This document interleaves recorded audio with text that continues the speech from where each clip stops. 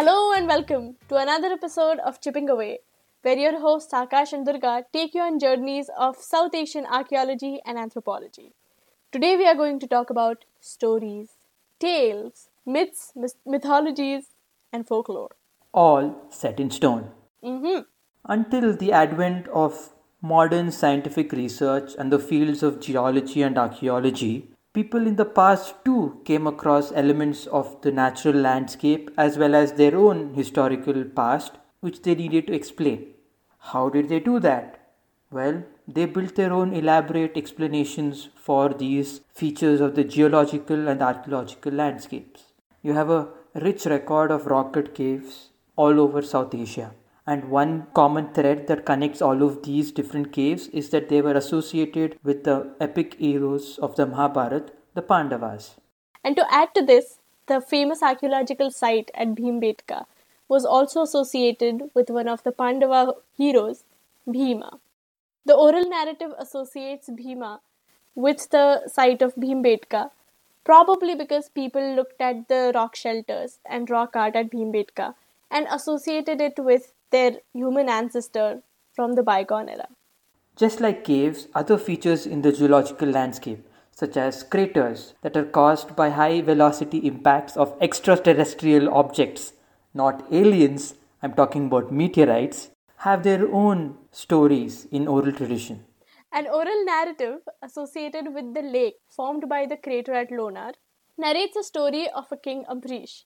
The story is about a king who had some skin diseases and had to be cured. The gods intervened and they summoned a celestial object to form a lake in which the king can bathe and cure himself of the skin disease. And there is a belief that this Lonar lake was the very tank in which the king bathed to get rid of his skin diseases.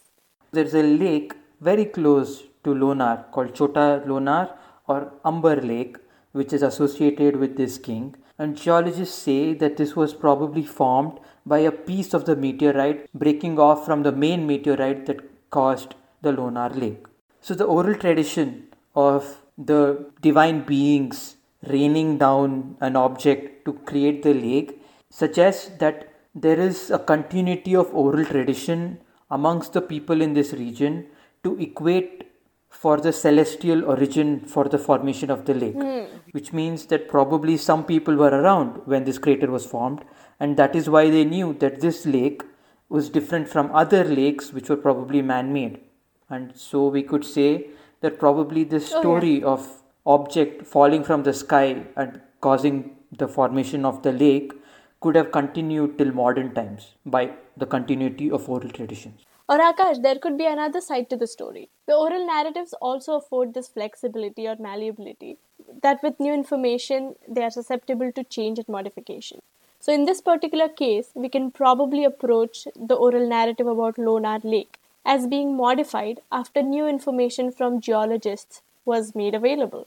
So maybe the celestial origin of Lonar Lake was later appended to the original story of what Lonar Lake might have been in the local imagery. Very possible. I mean, that's why oral traditions tend to have this flexibility that written texts do not afford. Because once it's written, it's probably set in stone. Just like Lonar in Maharashtra, we have two other craters formed by high velocity impacts in the Indian subcontinent, and they are at Ramgarh in Rajasthan and Dhala in Madhya Pradesh. And each of these craters themselves have oral traditions associated with them. And in certain cases, these oral traditions take form of classical literature or Puranic renditions. So the story of war between the demon Lonasura and Vishnu at the site of Lonar Lake is one such example, where the impact of the falling body of the demon created the crater. So the geological formation is interpreted as a Puranic parable or Puranic narrative. That's true. This kind of explanation for fallen demons or the bodies of demons being destroyed, also an explanation that local traditions around ash mount sites in South India also have in common, wherein the defeated body or the slain body of the demon, according to traditional customs, is cremated, and therefore you have these large mounds of ash. Another unique geological phenomenon is the columnar weathering of basalt. In this instance, basalt weathers leaving behind hexagonal shaped columns which can look like steps. Off the coast of Karnataka, there are a few islands that show this phenomenon. However, these islands are not inhabited.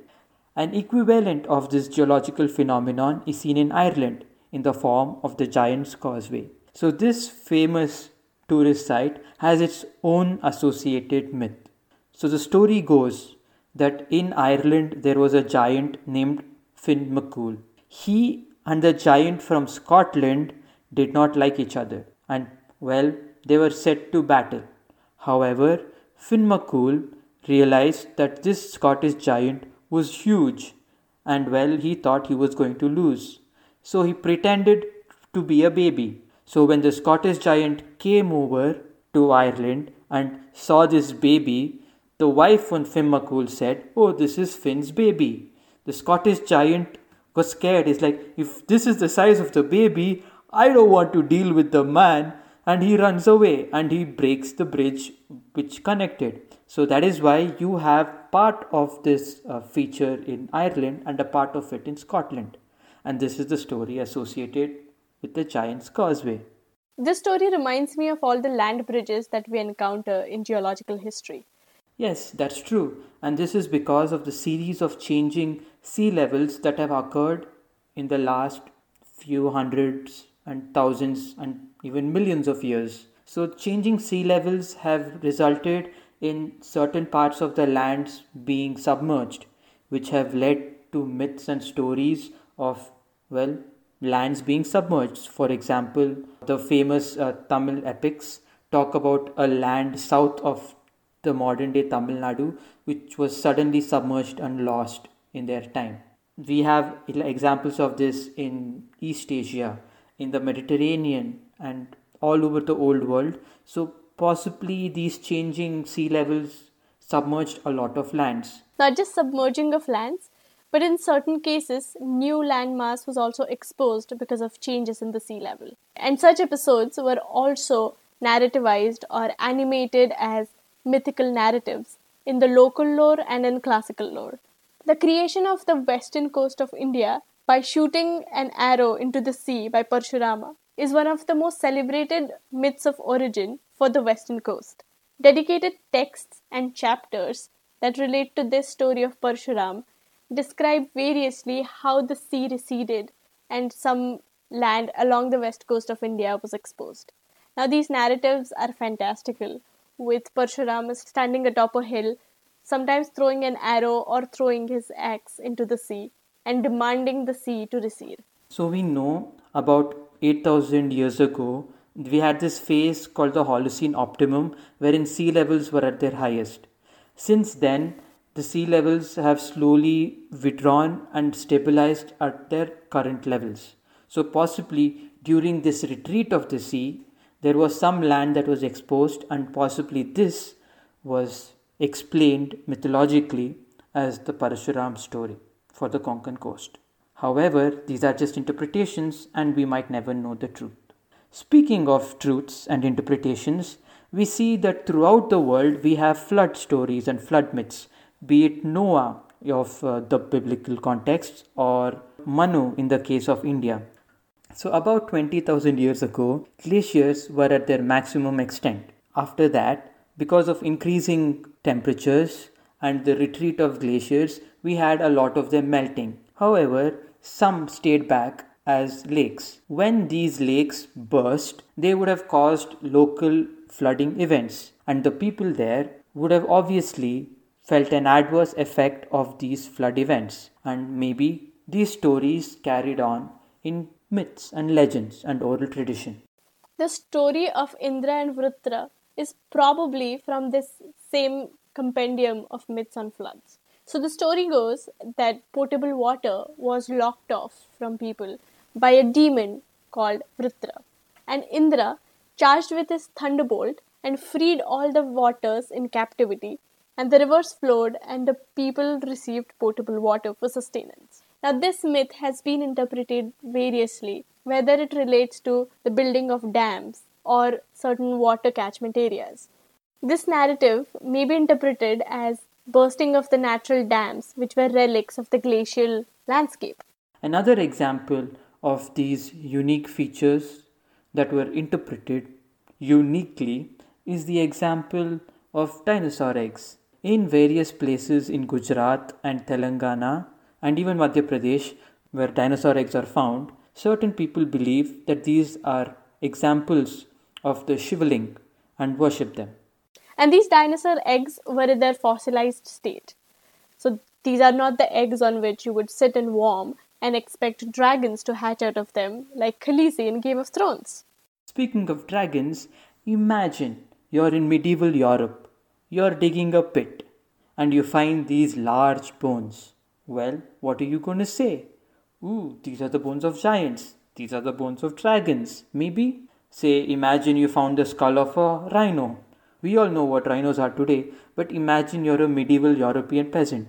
You're going to end up with unicorns. Imagine the elephant skull.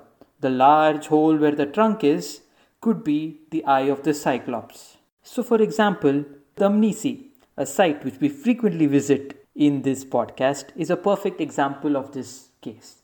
At this site, archaeologists found medieval pits going down into Pleistocene records which preserved these large animal bones. So, you have various bones of rhinos and elephants and horses which could have been interpreted by the medieval population as bones of giants, dragons, unicorns, and the Cyclops.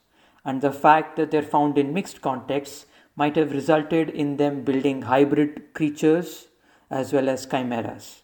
One such example of confusing ancient humans as giants was at the site near Athens in Greece. Ancient Greeks found some mammoth bones which belonged to an animal similar to an elephant but now extinct.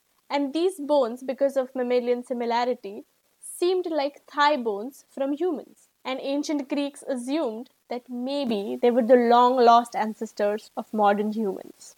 And the ancient Greeks equated these mammalian bones with titans from the ancient Greek mythology. And these giants were given a proper burial according to Greek customs. So when archaeologists found these bones again, fully buried with all the paraphernalia such as burial goods, coins, and clothes, they were rightly confused. That is a very puzzling discovery.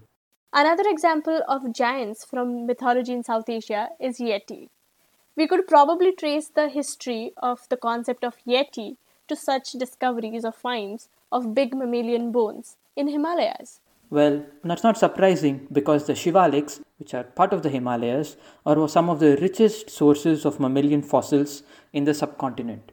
Right, so it is not surprising to think that people who might have discovered large mammalian bones in that area might have associated those to long lost human ancestors with big physique and hairy personality, as described in some of the epics, including Mahabharata, the Yati. Whoa. Continuing with superstitions and beliefs, the most shocking of burials is something we find in Eastern Europe, wherein you find examples in various cemeteries of bodies and skeletons with a stake through their heart. This equates with the lore of the vampire, which is very common in these regions. Since we are on the topic of burials and curious burial practices, maybe we should take a look at Inamgaon in Maharashtra. At this site, there were some skeletons with their feet chopped off. Some archaeologists and researchers believe or theorize that maybe it was to prevent the dead rising from their grave. Ooh, that's scary. I know, I would be afraid. Speaking of ghosts coming back to life, if you think ghosts exist, where do you think they would like to go on holiday? I don't know, trees? Caves? No, Bhutan.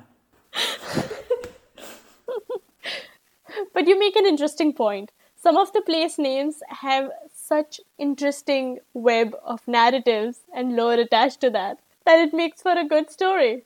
Akash and I discussed this in our second episode where we look at archaeological sites and how we find potential archaeological sites. So the place names provide some clue based on the local narrative and mythologies.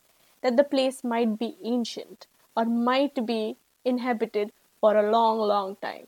So, some place names which are associated with mythic heroes, such as Indraprastha, the city of Indra, which was the famed capital of the epic heroes Pandavas, or Dwarka, the capital of Krishna, as described in Mahabharata. Such place names indicate the possible antiquity of the region as perceived by people and associated with some of the famous or popular narratives, generally with a pan Indic or pan South Asian following. Similarly, the source or the origin of rivers takes up a mythological importance because of the fact that rivers played a very important roles to societies prior to the development of artificial means of irrigation. The rivers were literally the lifeline of these cultures, and therefore they were all providing deities and gods and heroes that they worshipped. And as these rivers flow eventually to the sea, this episode too reaches its end. So join us next time for another episode of Chipping Away, where your hosts Akash and Durga will take you again on a new journey of South Asia. Maybe on another river. Most certainly.